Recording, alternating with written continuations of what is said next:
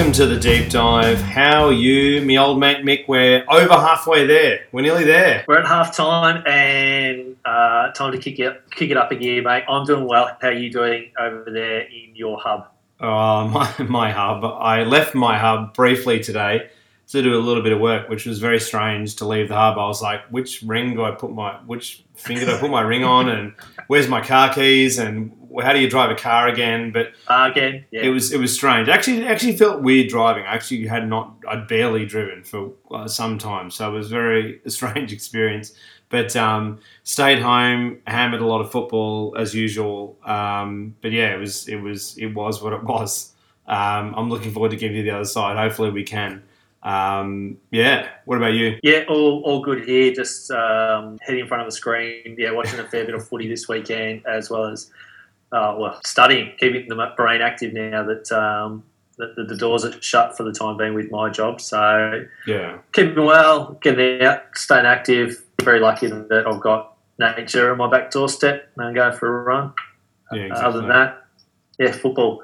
And the NBA playoffs. Watching a bit of the playoffs too. Let's discuss that after we finish, because I've got a bunch of things I want to talk about. Or we could do a bit of a bonus thing at the end. Massive thanks to our sponsors at Hops to Home, Hops to Home Craft Beer Delivery Service. Please check them out. Great sponsors of ours, hopstohome.com.au. You can use the promo code AFL Deep Dive to get $25 off your first pack.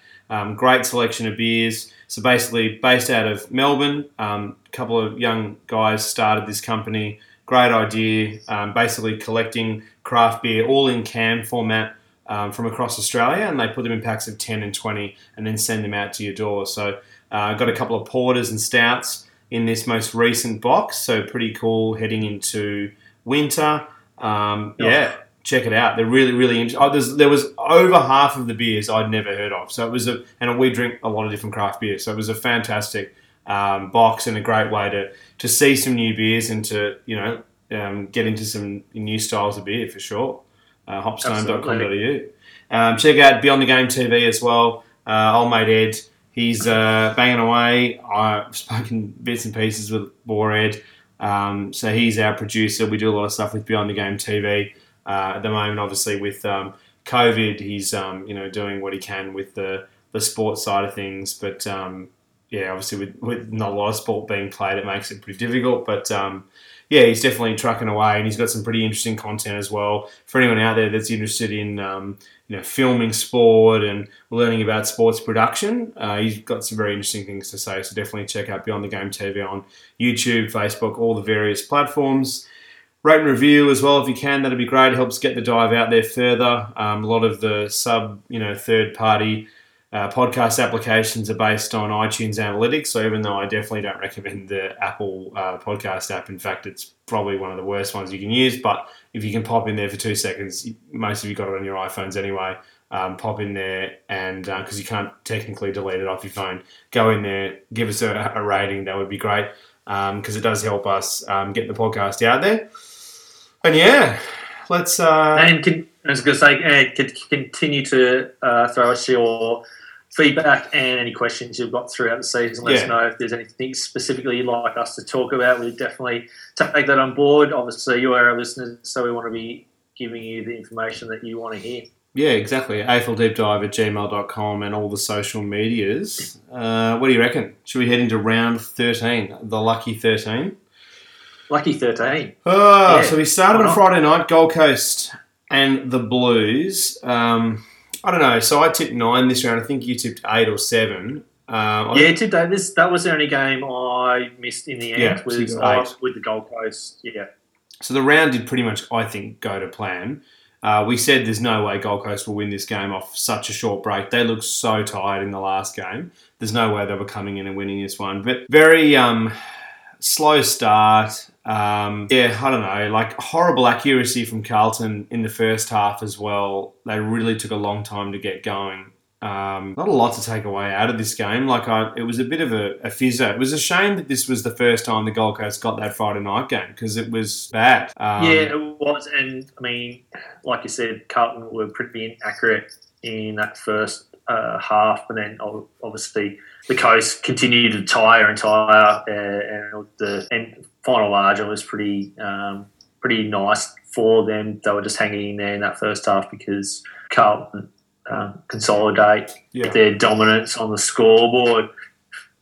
It is a shame because it would have been nice to see this game where both teams were a little bit fresher as well. Maybe 3 weeks ago it would have been really, really good. So it's disappointing now, but obviously this season's the craziest thing in the world for all of us, especially the AFL trying to get the rounds in and adjust accordingly based on where the team's performance are at. So it was good that these two teams got to play on a Friday night, but it would have been better had, as you said, the Gold Coast Suns been in a better shape, probably physically, to put on a better spectacle. Yeah, I mean, it's not the same drop-off that we've seen from the Gold Coast in the last few years. It was, I mean, look, obviously they're exhausted. They've gone through a bit this year, pretty young side. They're clearly, we've said this for a month and a half, even 2 months ago when people were like, could the Gold Coast make finals? We were like, no. Next year, maybe. Probably the following one after that, 2022. But I think 21's a possibility, but there's no way it was going to happen this year. So, yeah, look, it was a bit of a shame because it would have been a much broader audience for that team that had seen. Because I know a lot of like footy fanatics and AFL Twitter and all that sort of stuff's kind of gotten on to the Gold Coast, and that's been great. But that's not really a reflection of the general public. So, general public, a lot of people will switch on a Friday night. So that was a bit of a shame for that. But yeah, look, the stars like Rankin didn't really show it. Really, like obviously. No Rao, but Rankin wasn't there at all. Really, he was pretty poor. Lukosius was okay, but it was all pretty okay, really. Yeah, I mean, not a lot of their senior players stood up either, except for, in my eyes, Greenwood. I thought Greenwood was really good throughout the game, but Brandon Ellis couldn't get involved. None of these are senior mids. He was good in the ruck, but so he should. He's a billion times taller than everyone. Yeah. But he didn't really influence the game. Swallow, he's serviceable, as always. It's a long season, even though it's a shortened season for these young guys, and that's what we've been saying. It's going to tilt her at some point. I mean, we've seen it with Carlton for the last couple of years with their young team, that they play really well for the first half and then taper off. Brisbane before they became the juggernaut that they are now. Not last year, the year before that. Again, you could see that they were developing, but they're just tired. The Ks and the weights and everything that are just not in the league. It's not enough pre-season, but we'll see that next year and the year after, should they be able to keep the team pretty much as is for the next couple of seasons. And it'll be good to see that team evolve and really see what they're like. And the majority of that list is sort of 23 to 25, and you've got a big chunk of players with 50, 100, 150 games experience. Yeah, well, it's like we said, consistently through this year. I mean, was it the 2018 Brisbane Lions where they were so close. We've compared that to the Suns, and they did fall away massively towards the end. If one remembers. So yeah, this is and this is towards the end of the season. It's been a lot of short breaks. This is the equivalent of around 19, 20. So yeah, this is going to happen. But the Blues, bit disappointing. Obviously, they're a very long. They have to win every game from here to win a spot in the 8, which is obviously going to be very, very difficult. If they play like that and have put it this way, I've been very impressed with the Blues this year. I think they've made some really good steps, clearly steps in the right direction. I think the coaching's been a lot better, game plan a lot better, ability to switch from defence to offence significantly better. Like, we can go on and on and on. And we have for hours through this year. We have, I think, been pretty positive about the Blues. But a little bit disappointing to see on a Friday night as well, them much to take a long, long time to really get this going. They had a team that was on its knees, very, very exhausted, very young. In the end, 27 to 60. This should have been 27 to 100 or 27 to 95 or something. There's not really a lot of excuse to not be further ahead. McKay as well, 2 goals, 4. Could really have had a night out. Eddie Betts could get into the game. Levi Casbolt. He's older. That he's a really good mark. Yeah. Betts, I give a little bit of an excuse. A bit older as well, back into the year. But I agree. Yeah, I agree. He should probably have gotten further into it. But yeah, so Nunes as well, nothing really. I mean, I know he had a great game recently. I'm looking on nothing. He was okay, but probably need the midfielders to hit the scoreboard. Backline was excellent though for the Blues. I think that back six is fantastic. The most underrated backline in the game, I reckon. Carlton, really, really good, and I think Wiedering deserves to be All Australian. I think he deserves to be there. Oh, he's already in the 40 list. He has to be, surely. Have to be. Yeah. And him and at the moment Andrews from Brisbane should almost be locked for the two key centre half back and full back positions. So they have been standouts. So just don't let any of their opponents kick big bags on them. Backline's going to be very interesting for the All Australian. Just to talk about that for 2 seconds, but forward line's a little bit clearer.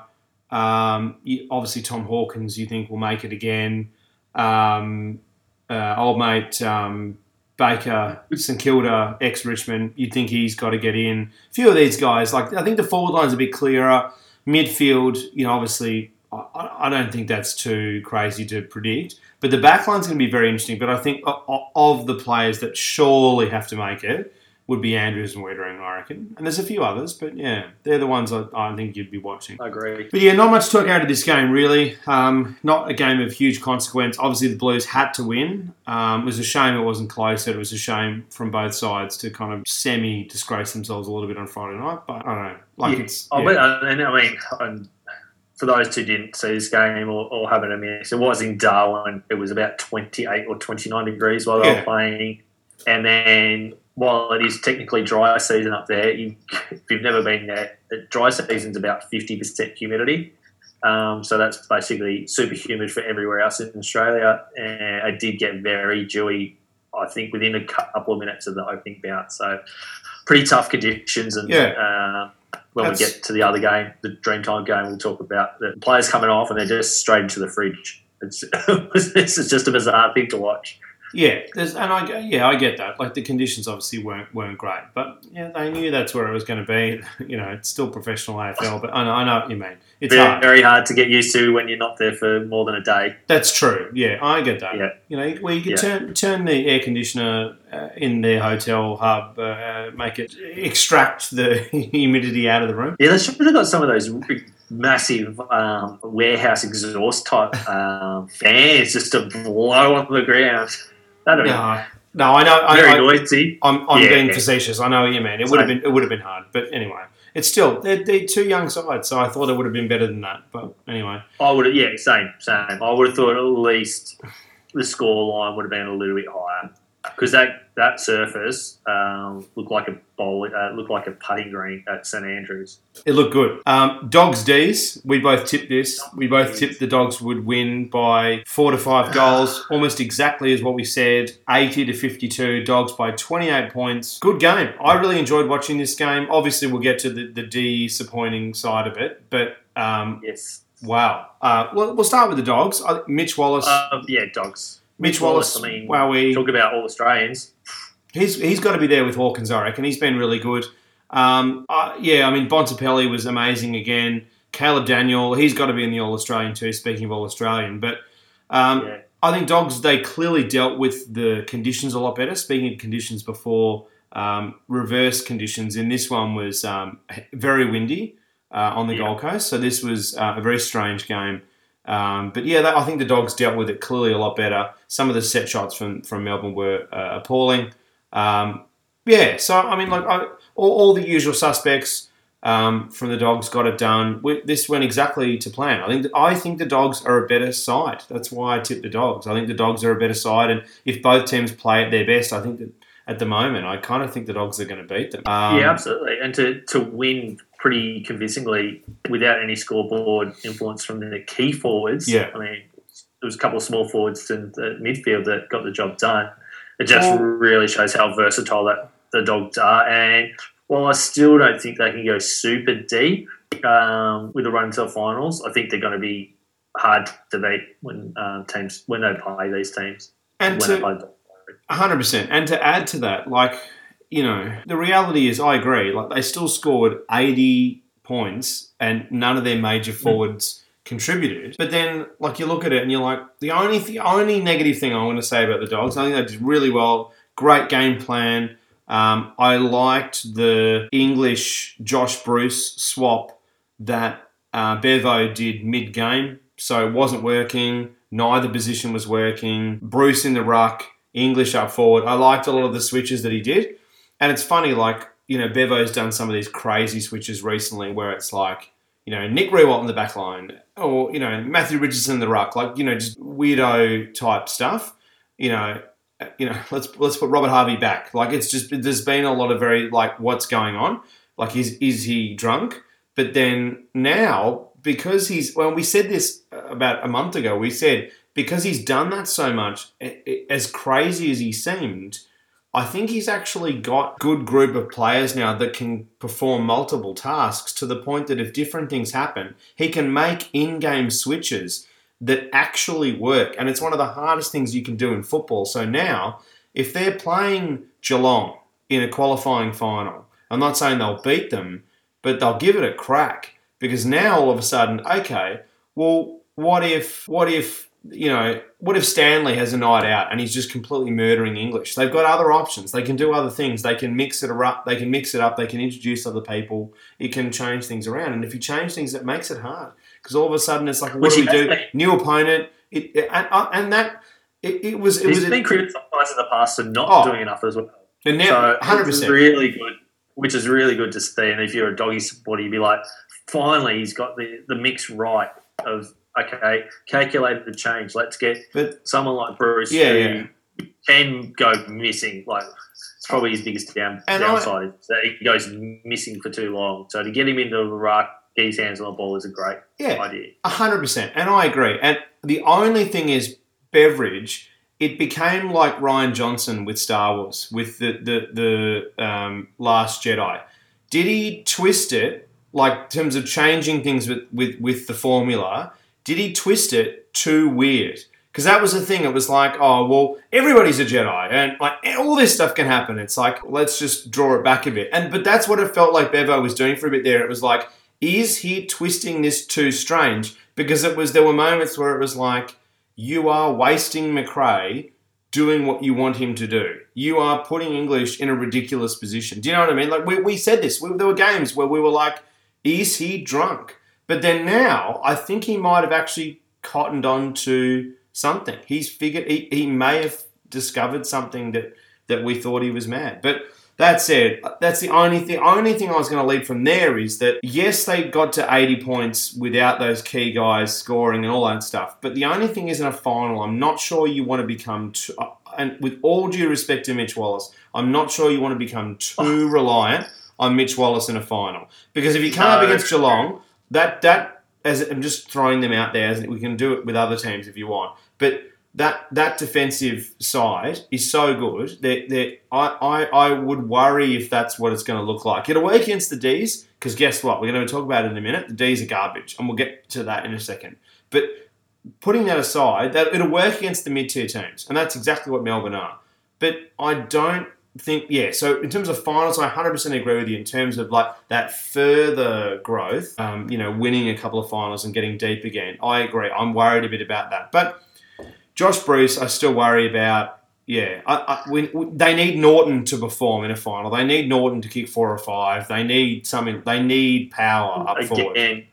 Again, which that concerns me, because if Bruce, this is the thing. If you got 1 or 2 goals from him week in, week out, and Norton only has to kick 3 or 4, and then you got Mitch Wallace that can pitch in, and Bonds and McRae and any of those mids. Then all of a sudden you're dangerous, you're damaging. But again, I agree. Mitch Wallace, for the Dogs to go deep, I think he needs to spend time in the midfield as well.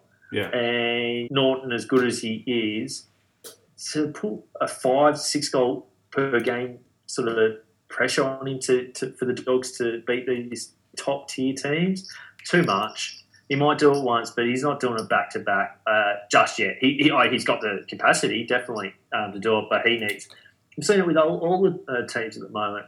If you've got two key forwards that are consistent, whether they have a down game, which is 2 goals each, so they collectively kick 4, or one has a blinder, or they both have a blinder, they just become so much more versatile, so much harder to man up and beat, because the coaches are thinking, well, we're going to have to stop both of them. Yeah. That allows one of the small forwards or a mid-sized forward or a midfielder to dominate. Yeah, so loving how the Dogs are going about their business, and Bevo having more than one avenue to goal, but I can't see it working deep and against the top 5 or 6 teams at the moment. Yeah, just like you said. 100%. So that's the Dogs, and we could keep talking. They're a fascinating team to discuss, but D's, and then we've got to keep moving. But D's, wow. Again, so many fatal errors. You go. So do I need to polish up the Louisville Slugger, mate? Do I need to bring the bat out again? Yeah, may as well. Take it to the ballpark. I'm sick of batting them though. I've batted them enough. It's just it never ends. It's the same problems. So once again, their midfield group is so keen on getting the ball and being that hot shot player. And I find this, it's funny. I saw on I think on the couch or something like that, like a major production, talk about this. And I was like, this is what I've been saying for so long about Melbourne. Constantly, they did a graph of it and they showed all the high-tech graphics and stuff. And it's that's what we've been saying for so long around, the way they zone.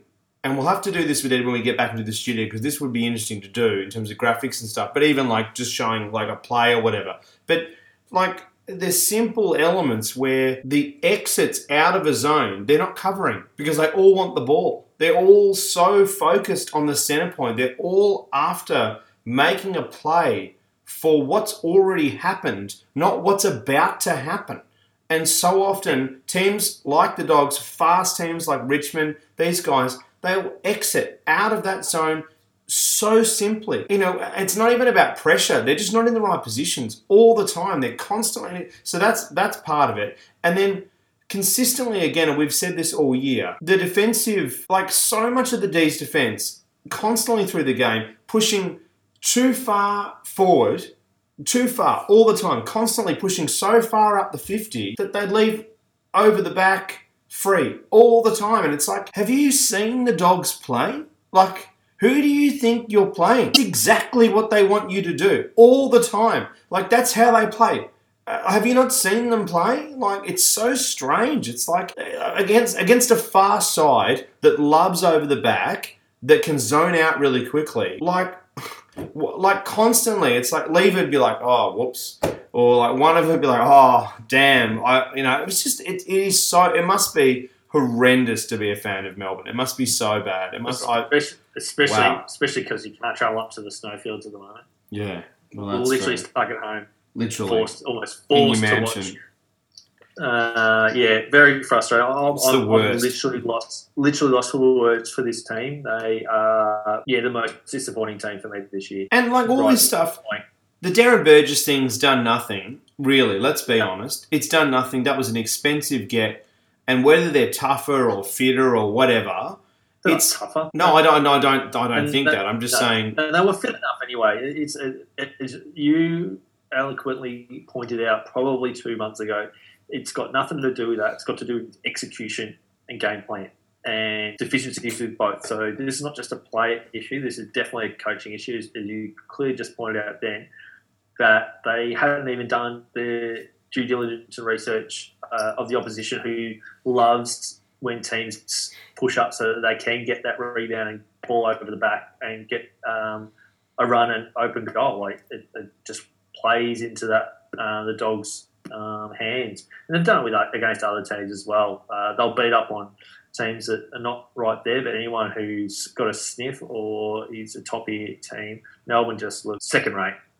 It's pretty disappointing considering they've been to the draft and got high draft picks 5-6 years ago, and then were able to top up with supposedly top end talent.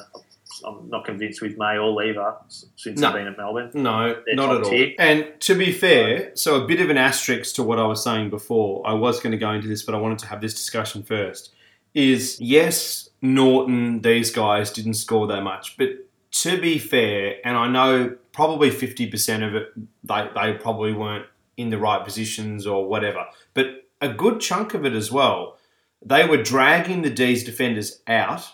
It was clearly a coaching instruction and it worked because the teams that have beaten Melbourne this year have done this.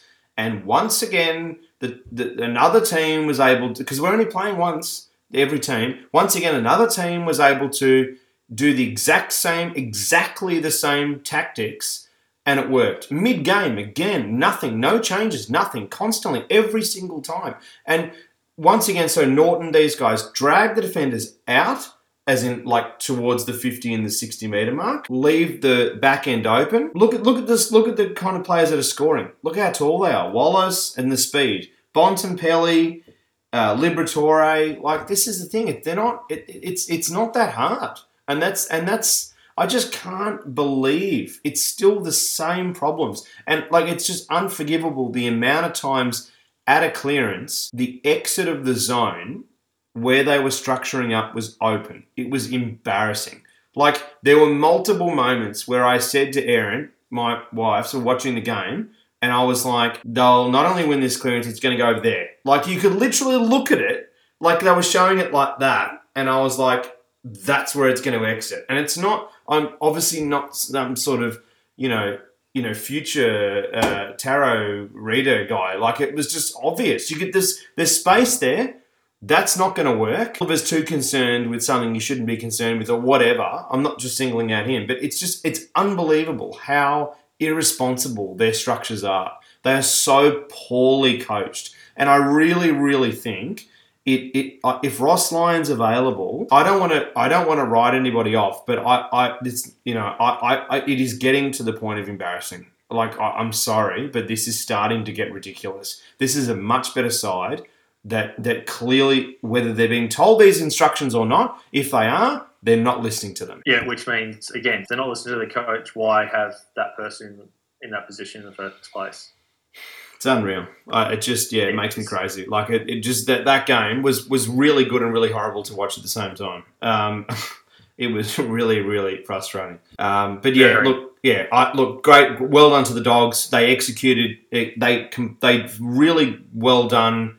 Executed all the strategies to beat Melbourne. They did them all really well. They exploited all of their weaknesses, of which there are many, and it worked. Like, it's not they were going to win that game. I'm not into gambling, but that was a game where I was like, if I was into gambling, like that is a game I'll be like, yeah, let's put a few $100 on the Dogs because the D's are so unreliable. And once again, they fell into the exact same trap, and it's crazy. Well done by the Dogs. So they play the game the way they wanted to have it play, and not let the opposition have a sniff at all.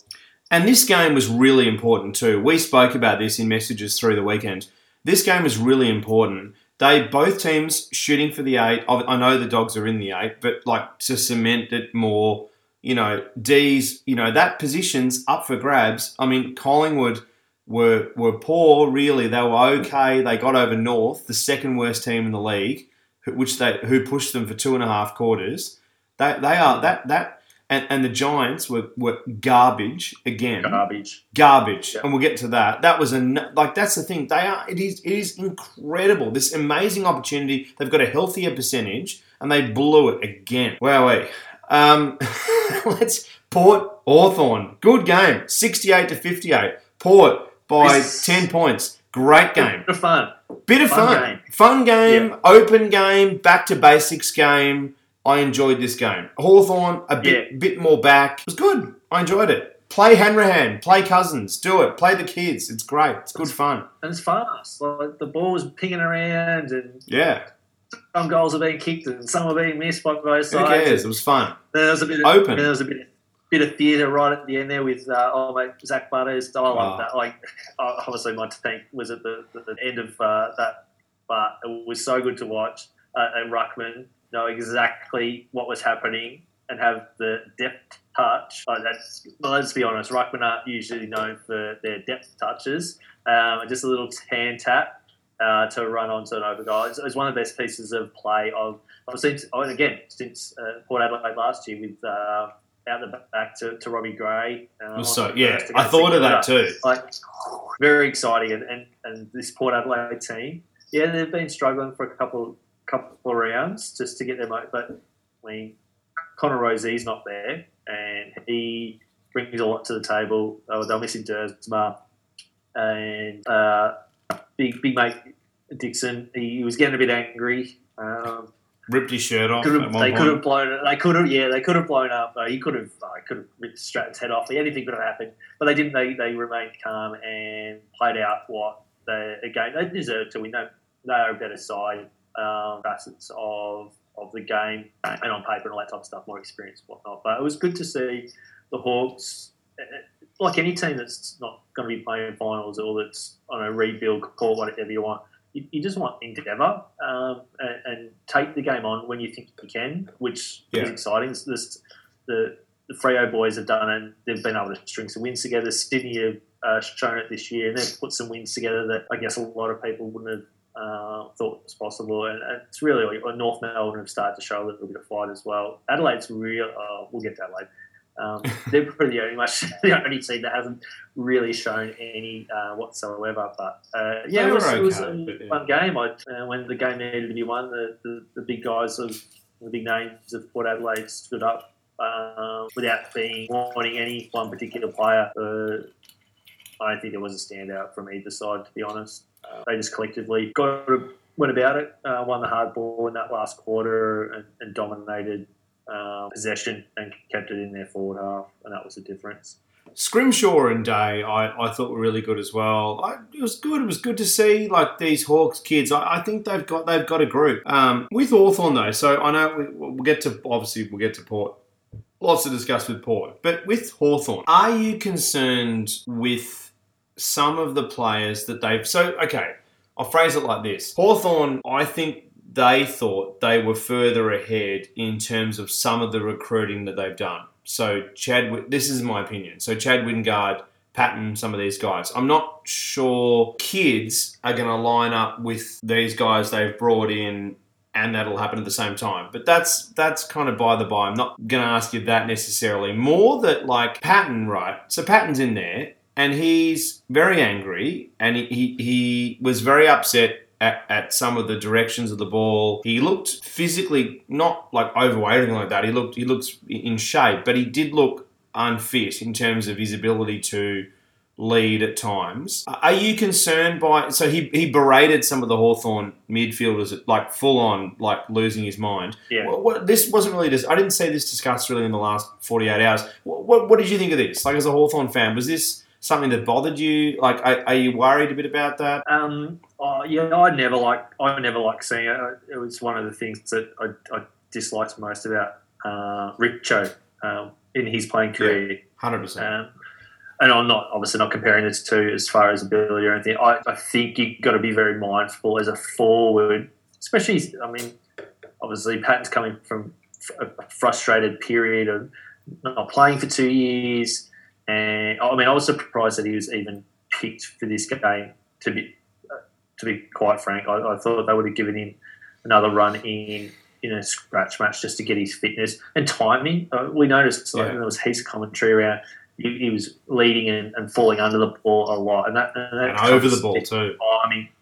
So I don't like the berating. I think he will have been pulled up by Clarko or any of the forward coaches. Say, mate, look. Get frustrated, but don't point your blame at your teammates or anything like that. They're young, especially this current crop. They are young, and even the semi-senior guys. These guys haven't played football a lot together, so they're learning the systems, and that'll all come with time. I like if Patton can stay on board, and Mitch Lewis is playing some really good footy. It's good in the reserve. So if they can have a sort of a 5-6 year sort of plan for them being the two key forwards, if they can stay fit and on the park, it's good. But I see where you're coming from. There might be a disconnect there for another year or two, especially with the likelihood a lot of senior players, I'm talking 4+, will be out of that side from retirement, which then will be, unless they have a fantastic pre-season and first half of the year with no injuries, and that playing list can play regular football together, it will be very hard for that synchronicity to come about. There's a little bit of concern. I'm happy with some of those recruits, particularly Scrimshaw and Wingard. Wingard, I think they're still trying to figure out whether he's best in the midfield or the forward line. It's not, tough one, because he can be a match winner. He just hasn't found his niche in that team yet. But Scrimshaw, great pickup. Frost, I'm surprisingly happy with so far. I want to discuss Frost. I know he can kick the ball through the goals of the opposition or out on the full, but he's just. I love seeing someone just have the guts to take the game on. Just grab the ball and run. To his credit, he was great. He was very impressive. I'll be honest, that was the best game I've seen him play. So I'd rather see that type of stuff than take a mark, sit in the back pocket, wait for everyone to set up, and then kick it into a contest, and only for the ball to come back just as quick as it went out. Yeah. Two deficiencies, I think, that caused Hawthorn to lose the game. There's a few, but two things that I wrote down. You only got two. There was there was a few, but just two to focus on, right? So I think Hawthorn's entries were way too deep all the time. So it was partially. I know Patton got angry and all that stuff, but at the same time they were too deep. There were a lot of entries where I could feel for Patton, and I was like, he's going to get criticised out of this game. But at the same time, I was like, he's kind of right on a few of them. Like, there was a few where it was like, hey, go on. Like, hey, over the head. Like, what are you doing? I'm here. Like, there was a few where it was like, hey, back there, the bar scoring. It's like, what's happening? It's like, I'm here. And he would present. So there was a bit of that. And then also, they've got to get better. And this is the Hawthorn, they'll probably recruit Brad Crouch, and they'll probably get Dangerfield in the off-season. They'll probably dominate somehow. But in the off-season, their ability to lock out the corridor was a massive problem, like consistently through the game. Port loved the corridor, they loved speed, and it just there were so many times where Port would pretend they were using the boundary and then switch, and then all of a sudden Hawthorn had absolutely no idea what that was going on, and they couldn't figure it out. It's too fast, and it was just But which is fine. They are young now. They're back. This is the thing. Everyone always thinks of Hawthorn as this kind of mature side because they've been up there for so long now. But you got to think of them now as this younger side that's up the curve again. Not at least they're not at the bottom end of the curve, and at least you're not wanting to throw a brick through the TV like Melbourne. So it's just there was little things like that. Where did you find that as well? That was something I didn't. I haven't heard that commented. It was just something watching the game I wrote down. Especially in the third and fourth quarter, you start to really notice how inexperienced they were being able to set up in that mid defensive mould. Yeah. When all the senior players were on the field, you had Smith, Burgoyne, Gunston, Bruce, Shield, O'Meara, Mitchell, and the like. That was the one thing that they were doing really well against these teams that taking on the corridor. They were able to set up structurally to make them go around the boundary, but then would end up conceding scores anyway because their defence wouldn't hold up. Big disconcerting, and it is a bit of a worry. On the flip side, I sit there and go, so much better at the contests and hard balls, that type of stuff. So I guess Clarko is going to be happy with robbing Peter to pay Paul from week to week, just depending on where he thinks some of these younger players need that experience. And if it means crawling before you walk type scenario, it is what it is. And Hawthorn obviously are well and truly out of the finals race now with, we've got 4 or 5 games. Just start, getting these young kids, even the senior players that have been there for 3 or 4 years now, just playing the style of football that he thinks will work for next year. And that all starts with, getting your head over the ball and taking the game on. I was really impressed with Henry Hand. I thought he was a great inclusion for the Zip, and good to see Impey continuing his rebuild into the senior football as well. Yeah. Good game. Let's get into Port, though. So, I mean, look, obviously there was that great play with Butters. I mean, let's just get to it because it's a lot of fun to discuss. So, I can watch it over and over again. I have. I've watched it probably 8 or 9 times. That and the Luka Doncic 3-pointer, they've been the two sport plays that I've watched constantly. It's ridiculous. But then, so the tap up high, so it drops low, has it like right sitting there at the almost at his waist. And then bang, Butters, 1,000 miles an hour, faster than butter can melt. Just bang, bang, bang. Just much faster than butter melts, because butter does take a little while to melt. But bang, bang, bang, gone. See you later. Biscuit through, and wow, amazing, ridiculous goal, and yeah, as you described at the start. But so, I mean, it's funny, like with Port. So obviously they got it done, but Dixon had a bit of a frustrating day, as you said as well. But I mean, gee, he's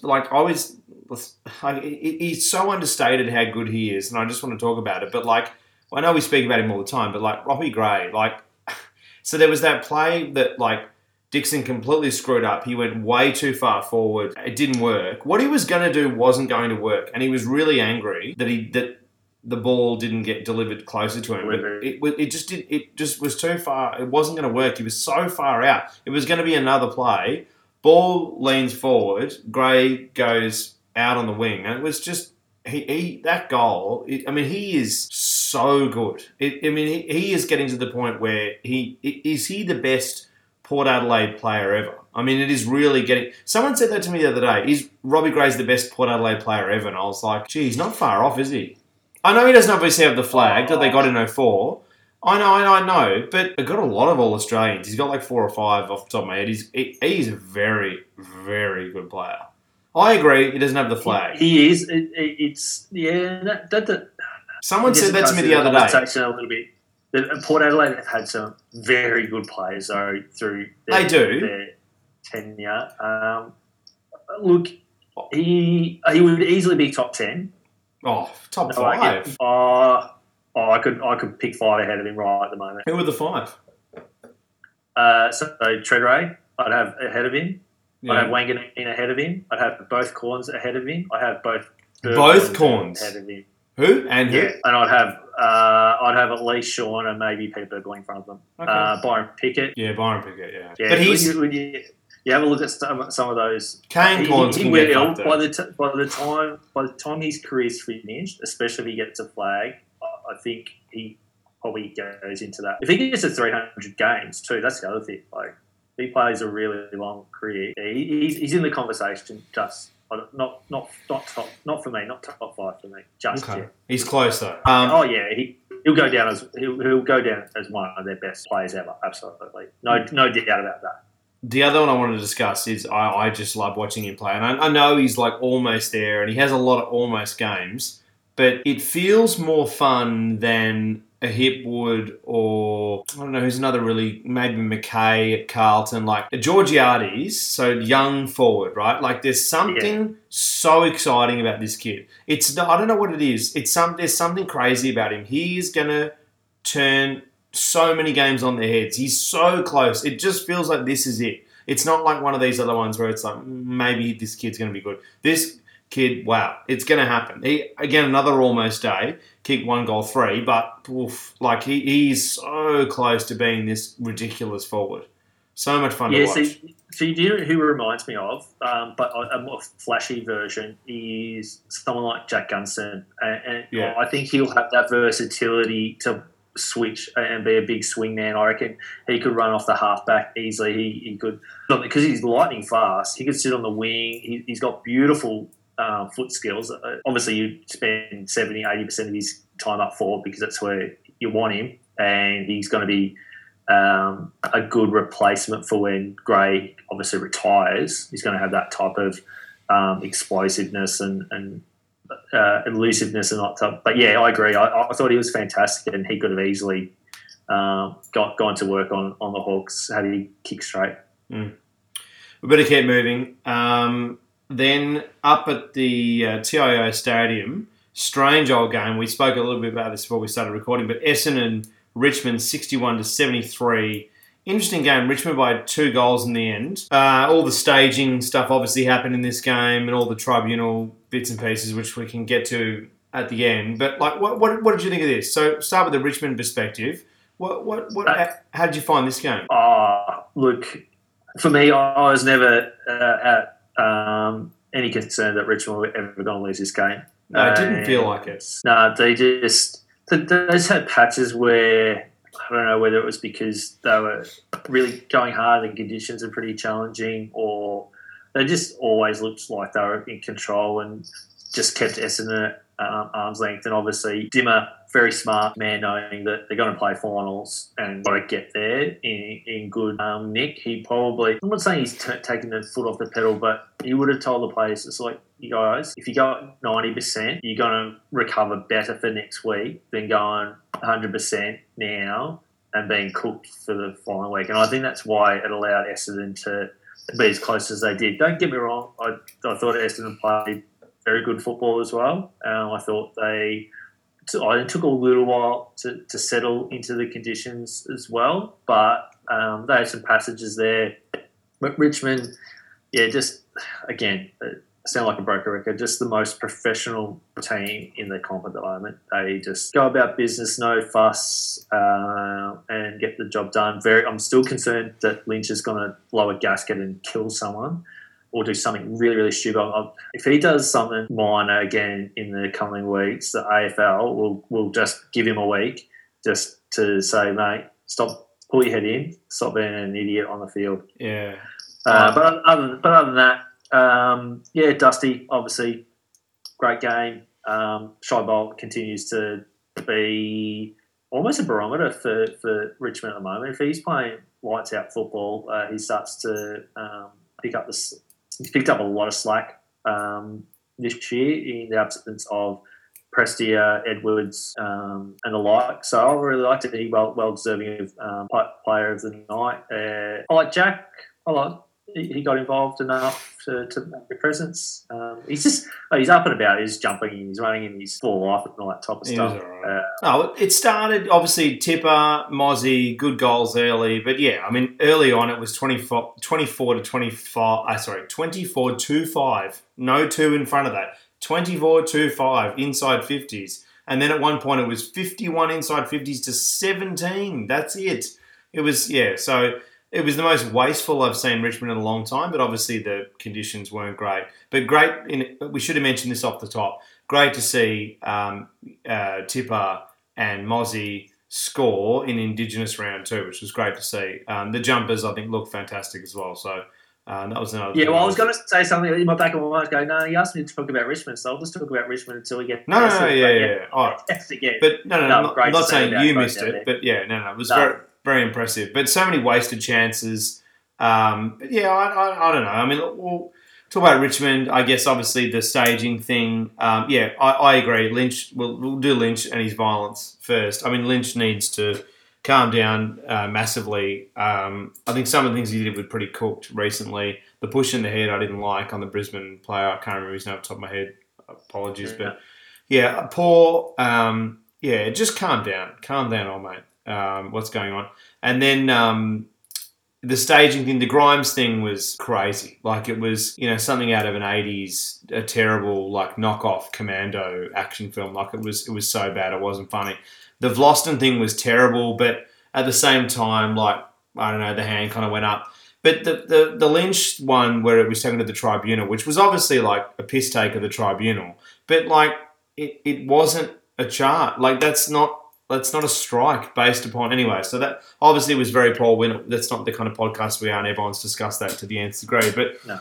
I don't know. Like, I don't know. I think Richmond were good. Terrible conditions, obviously. Kept running back to the fridge. Get a bit cold.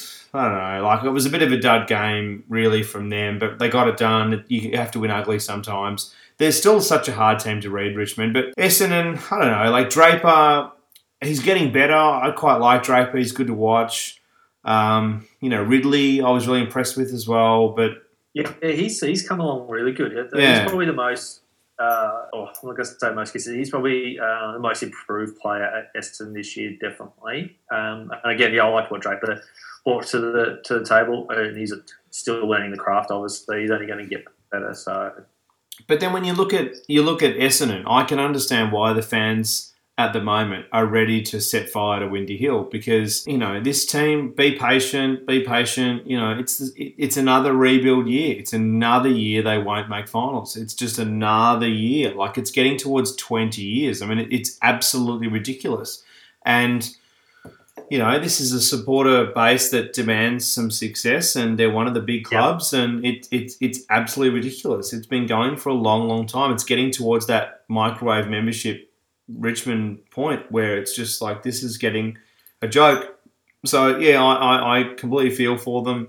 I've been critical this year of the way the whole Worsfold thing's been with Truck Rutten. I think Truck should have been, and this is not on him, I don't know what's going on internally, but I think he needs to be out there more. I really liked what Ross Lyon was saying, that he made a comment where he said, you're moulded from the heat.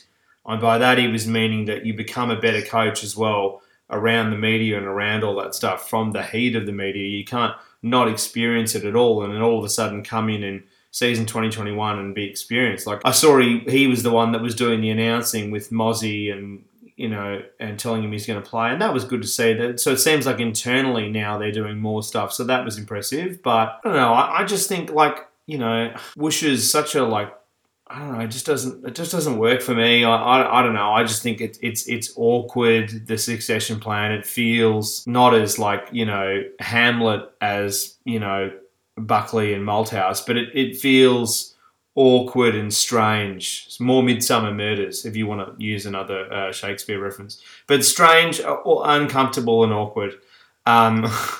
It's been a while since you've read Shakespeare. You look at me as though I'm crazy. Well, that was a good reference, just quietly. It's more that's the incest weird one.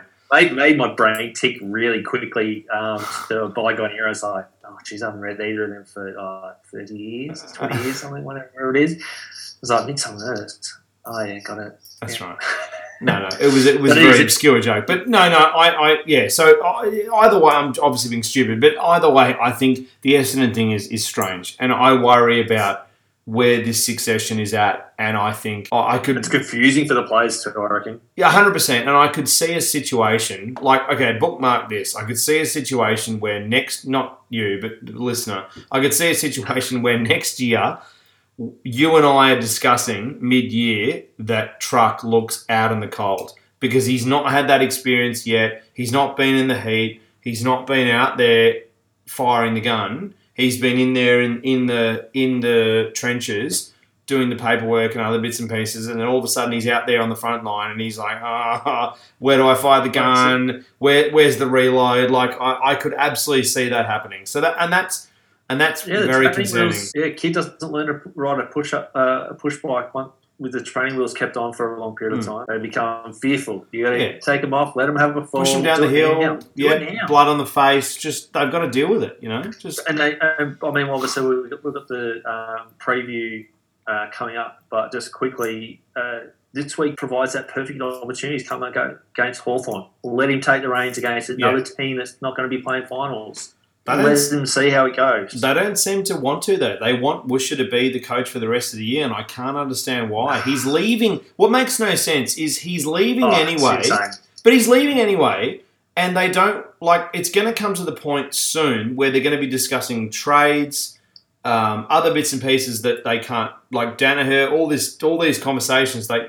He shouldn't be in these conversations because he's leaving. No, that's it. He'll probably go to Freo.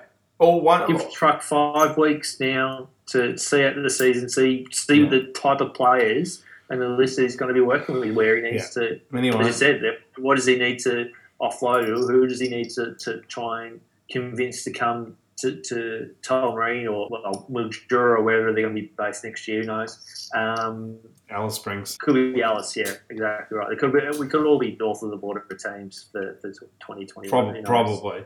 But I agree. I think, and Woosher's been around long enough to know that it's in the vested interest of all parties for him to now that Essendon's clearly has got a major miracle for them to play finals. But even then, just for the rest of the home and away season, let go, give it to Truck. If you make finals for someone for a told reason, then come back and take over then. But I'm the same. I just can't see how it helps this current team move forward into next year if Woosha continues to I agree. take control of stuff that he doesn't need to control anymore. Just sit at the back, be like a general manager and just help him. That's all he needs to do now. So the next two games, I reckon we can almost do very small portions on, but because there's not really much consequence. But Fremantle, Sydney, two teams that probably won't make the 8. Fremantle need to win virtually every game from here. Fremantle really taking care of Sydney. Slow start. Fremantle, getting it done in the end. The kids look great. All the same comments we've already said. 31 points to Fremantle. Sydney, very poor, 19 points. But that's about where they're at, really. They're one of the worst sides in the league. They're down the bottom of the ladder. What do you reckon? I have no takeaways out of this game. No. Look, same. I mean, Sarong continues to push his case for NAB Rising Star. He was brilliant. Lots of football, but they're looking really good for the next 2-3 years and building Fremantle. If they can get Hogan back on the field and learning to kick goals. I mean, the only other thing about Fremantle is 2 players tore their own contracts up basically and said, "See you later." They weren't getting a game anyways, but not other than that, they are still getting as much out of that oily rag as possible. It's almost dry, that rag. I reckon it's dry. Yeah. So not a lot to take out of it. It was. I would have been surprised if the result was any different. And to our credit, we've I don't want to pump us up, but we've spoken about Freo heavily all year, so it's not like we've not given them time, and Sydney too. I think this surprised with how competitive and the amount of wins that Sydney have had this year, but ultimately bottom 4 side, and that's what they are. Yeah. Crows, Cats, I mean, not much to take out of this game. I thought Harrigan did really well on Hawkins.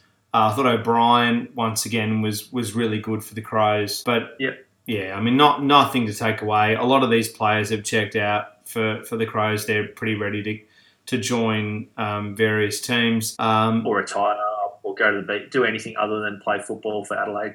Yeah, I think Brad Crouch has got one foot out of the door.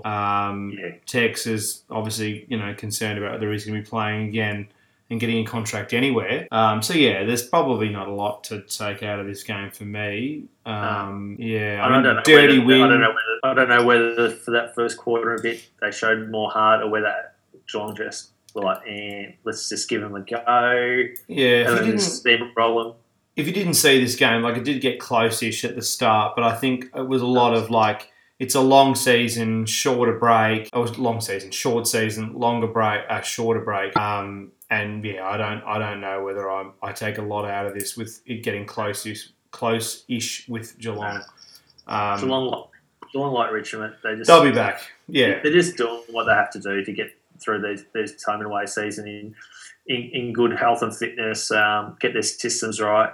Not disrespecting Adelaide by any stretch of imagination, but they can play at 70 or 80% of capacity and get over the top of Adelaide. That's how deficient and non-interested a lot of the players seem to be at Adelaide at the moment. Great positioning, I thought, from Stanley. I thought Stanley was better. I think our man, he's starting to really cement himself. Obviously, Hawkins had a bit of a rough day, but still kicked 3-3. Duncan impressive, but I thought Stanley was excellent. They're building nicely for a tilt at the somewhat elusive flag for the last decade. Yeah, well, not since 11, so it's been a while. But Stephen was good. Guthrie was good. So no Selwood. But interesting game, but probably not a lot to take out of it. Geelong, as we were spoken about, exactly the same comments we'd be saying again and again, and Crows would be definitely the same. Lions, Saints, low scoring, but still interesting. So 50-48. I guess the biggest question out of this. So you go. Sorry, you go. I was to say, and it was entertaining enough as well. Yeah, even though it was low scoring. I was hoping for a much highest scoring game, but it is what it is. Yeah. But the biggest thing to take away, so we'll get to the Giants, the Saints. Saints have been, I think, valiant, good side. I thought the defenders really lost focus late, and that's a big concern. But the takeaway for me out of this, I tipped Brisbane. I thought Brisbane would win by about 10 to 15 points. The biggest takeaway, though, is, so McCluggage, 5 goals and 15 behinds. The whole side is sitting at about 40% accuracy. Yeah. I know we've discussed it, everybody's discussed it, but Hipwood, couldn't hit the side of a barn at times, leaned in, leaned back, like he's sitting in the chair that I'm sitting in, kicking a goal. It was absolutely ridiculous. Will this cost them a final is one of the biggest questions in football, because I think they've got, they're obviously going to get a home final, you'd think, because, football's being played up there at this stage in Queensland. But, they are so inaccurate and so frustrating in front of goal. They do almost everything else right. Yeah, I know. To me, one takeaway, but one for each. So we actually saw the two things that concern me about either of these teams being able to win a final. St Kilda coming up against a quality team and finding a way to win. They had opportunities right at the end there to get this win, and they were unable to do it. And what you've just pointed out, Brisbane, and the inability to really kick a score that puts them in a beautiful position just to control the game. And when they come up against Port Adelaide, Geelong, Richmond, West Coast, these teams that have got plenty of finals experience and really well-structured defensive systems in place, they will hurt a Brisbane team that doesn't take advantage of their opportunities when they go into the 50 like we saw on the weekend.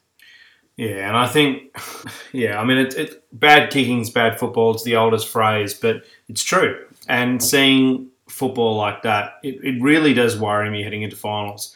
They've got this incredible situation where it's likely that we're probably going to play the grand final up there. And, it's such a unique situation, and yet I really worry this is going to fall away. But, defenders losing focus from the Saints, just to pivot to them as well. I don't know, did you feel like the Saints were a chance to win this game, or were you convinced that the Lions would win this? No, the last quarter I was... they had lots of momentum going into especially the final stages. I actually thought that the Saints were a sneaky chance. I agree. Gee, they're putting some pressure. There's so much forward pressure. I was like, no, it was frustrating to see them not just someone just go, give it to me and just take the game on and put the pressure back on Brisbane. Brisbane were very lucky to get out of it.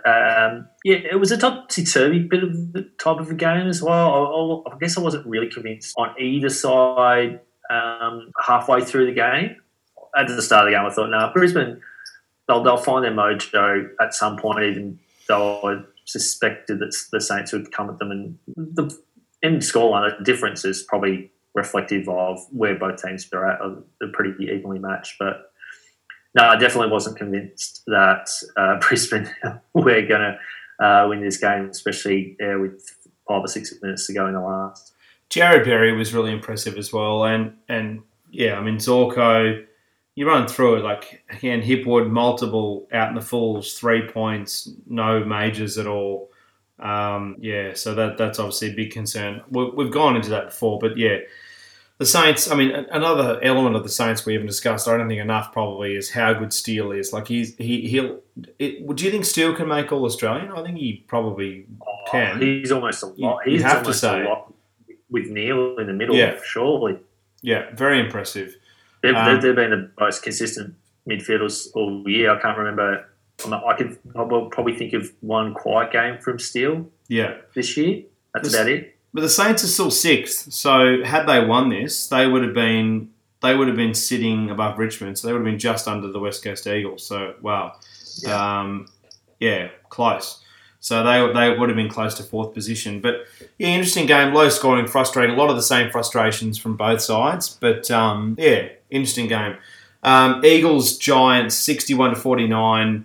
Flattering scoreline for the Giants. Very Really flattering. nice. Yeah, I mean, I think the Eagles really put the cue in the rack because the Giants held up the white flag. So what else do you do? Yeah. Not much to take out of this game, to be honest. It's all the same problems with the Giants, which we'll get into. But Nick Nat, I think he's probably in the best form of his career almost. McGovern, He's building. He's gonna. Come finals. He's gonna rip some new ones for teams. He will. He's so good. McGovern had one of the best games I think I've seen a player play all this year. His ability to read the players, we've discussed repeatedly, is incredible. We went through that last week. But, yeah. Oh, look, I think Rotham as well. What a defender. They've really found another one there. It's amazing in the Eagles. Crazy. They're able to find so many of these players. But he looks fantastic. He looks like he's going to be a 10-year player with that team. I mean, the Eagles got it done. They did what they had to do. They're going to keep winning games. They'll win a stack of games. They're not playing for a percentage. It's not that sort of season. They just want to keep winning games. And, yeah, look, it's good. I mean, they did what they had to do. Nothing really specific with them. But the Giants, I mean, really disgraceful. Yeah. So just to reiterate, we're starting to see, like, again, a team like the Eagles following the same path, Richmond, Geelong, Port, their seasons. They know at what level to play at this time of the season to get the win without having to put the foot to the floor or anything like that. And if they need to, if the team starts getting a little bit close, they've got years to move through. They're not exhausted. They're not having to think, what do we have to do next? They're just so well drilled. So moving to the second most disappointing team of the year. Yeah, terrible. Horrible to watch. It's hard not to focus on Jeremy Cameron, but there are other elements of it. I mean, there's so much disconnection in their game plan. The Whitfield, model doesn't work at all anymore. That connection doesn't work. It's hard. We have to discuss Jeremy Cameron. Like, how do we not talk about it? I mean, we messaged during the game. He is terrible. Like, he is so far out of form. It's not funny. Is he thinking I'm not staying here, and that's why he's I think so. Well? Maybe. Did Whitfield breeze time? I can't remember. Or is he one of the other players up there that has yet to commit? No, he committed. He did. Okay, yeah. For a person of his stature, ability, and supposed love of the Giants, he's not showing a lot. How can he go from where he was to where he is now? I mean, it's shocking. Like, it's in the Melbourne mould. It's incredible what's going on there. Yeah. He's so out of position. He's late to the contest. I mean, it's like he's not in the conversation when they're talking about game day strategy.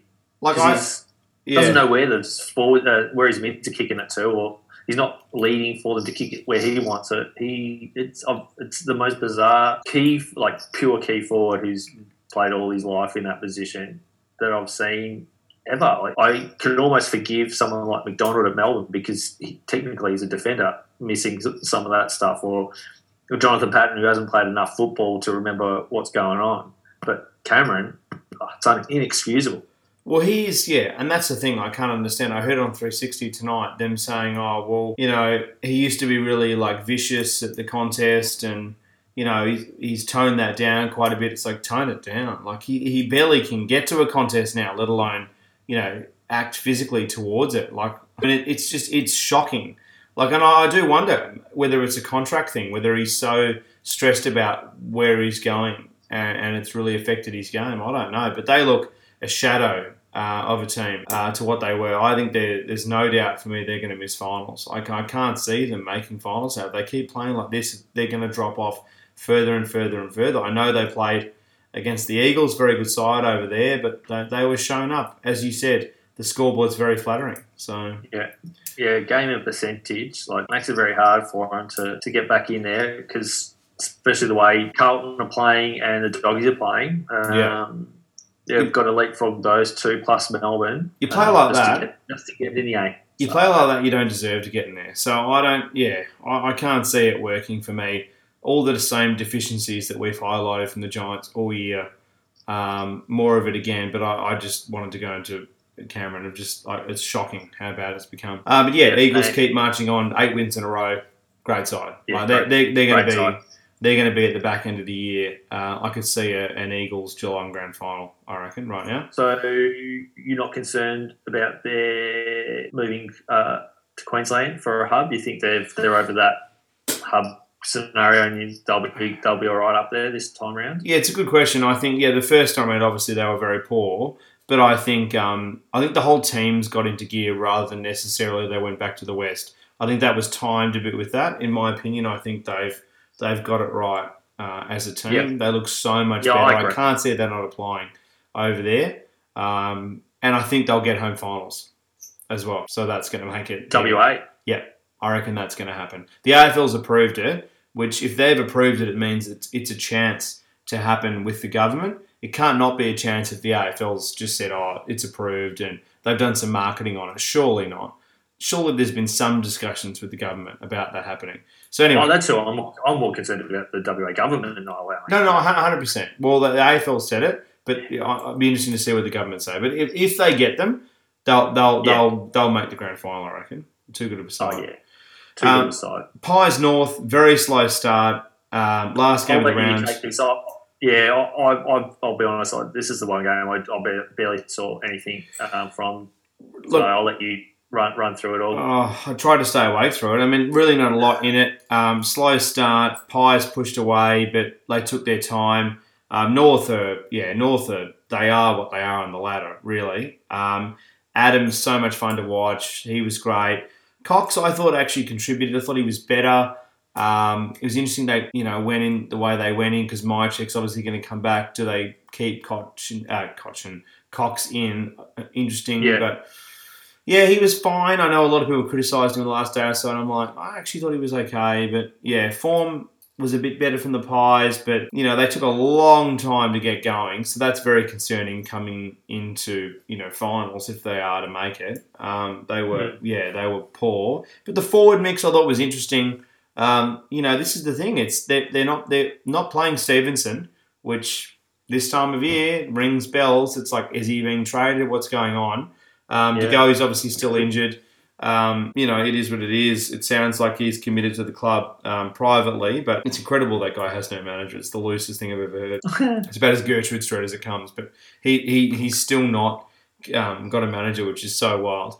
But so who knows? I mean, I don't know. Darcy Moore, I thought had a good game, but he also said that he's looking to commit as well. So how can they all commit with the shorter caps? So it's going to be very interesting. But North are so far off. I mean, they're not in the same ballpark. And Collingwood just took their time. A few errors early on from the key midfield group. And it's probably the last side-bottom game we're going to see for some time with him going back to Melbourne for the birth of his first child, which obviously I can completely understand. All the people that criticised him are crazy. I think that's pretty cooked. The people that abused him for going home, I think that's pretty sick. Yeah, sorry, just can all these keyboard warriors just get off every AFL player that loses is doing something? Yeah, we didn't get to the Grimes thing, which was obviously terrible. So. Yeah, just they're humans and they make mistakes and they've got the right to choose. And good on Still Sidebottom for not feeling the pressure of having to play football ahead of his family. I commend him. Hat off. I'd do the same. Yeah, well, aside from anything, he's likely to come back into finals anyway because she's due early to mid September. So before everyone, not that it, but the reality is if she's due, and I know this, obviously we're in this situation at home now, but if she's due in early to mid September, they won't let her go that late anyway. So it's likely that the baby's going to be born, and maybe he would come back mid-October, one or two finals in anyway. So obviously excusing any of it at all, but just as a side note, for these, losers that obviously don't understand how this works, that's another side of it, that it's actually not season over, but anyway, if they are to keep going. But regardless of any of that, it shouldn't matter about any of that. Don't be a fuckhead. Don't be a fuckhead. Don't be a fucking loser. Collingwood, they did what they had to do. Very slow start. North, I think they kept the game at the start. It's funny, like it was interesting. They kind of kept, very kind of ping pong ball style, kept it in the middle, kept it to the boundary, tightened it up, tried to tighten the play. I saw a little bit of tactics from them, but at the same time, it was still, they're a long way off. They need an off season to really regroup and allow the coaching group to go, no, let's just pull it back. I know 1 minute we're doing this and 1 minute we're doing that. Just scrap it, reset. Let's do A, B, and C. So they'll come back okay. But yeah, Pies good. Yeah, I think Maynard impressive as well. Again, Pendles took a little bit of time to get into the game, but eventually got there. Obviously, such a good player. Main, great courage as well with that hit going up towards his ear. So yeah, look, good game. It was fine, but yeah, look, the first half was very slow. So not really much taken out of this really because Pies are on the fringe of the 8 and North are obviously right at the very bottom. Again, they needed to win and they got the win. Yeah, exactly. A handful of other sides. 100%. Hopstone.com.au, use the promo code AFL Deep Dive at checkout to get $25 off your first pack. Beyond the Game TV, please check that out. Old mate Ed, hammering out lots of sport content with no sport going on, so he's doing a very good job. Getting very creative, old mate Ed is. He is. He has honestly done some really good stuff on YouTube, so please check it out.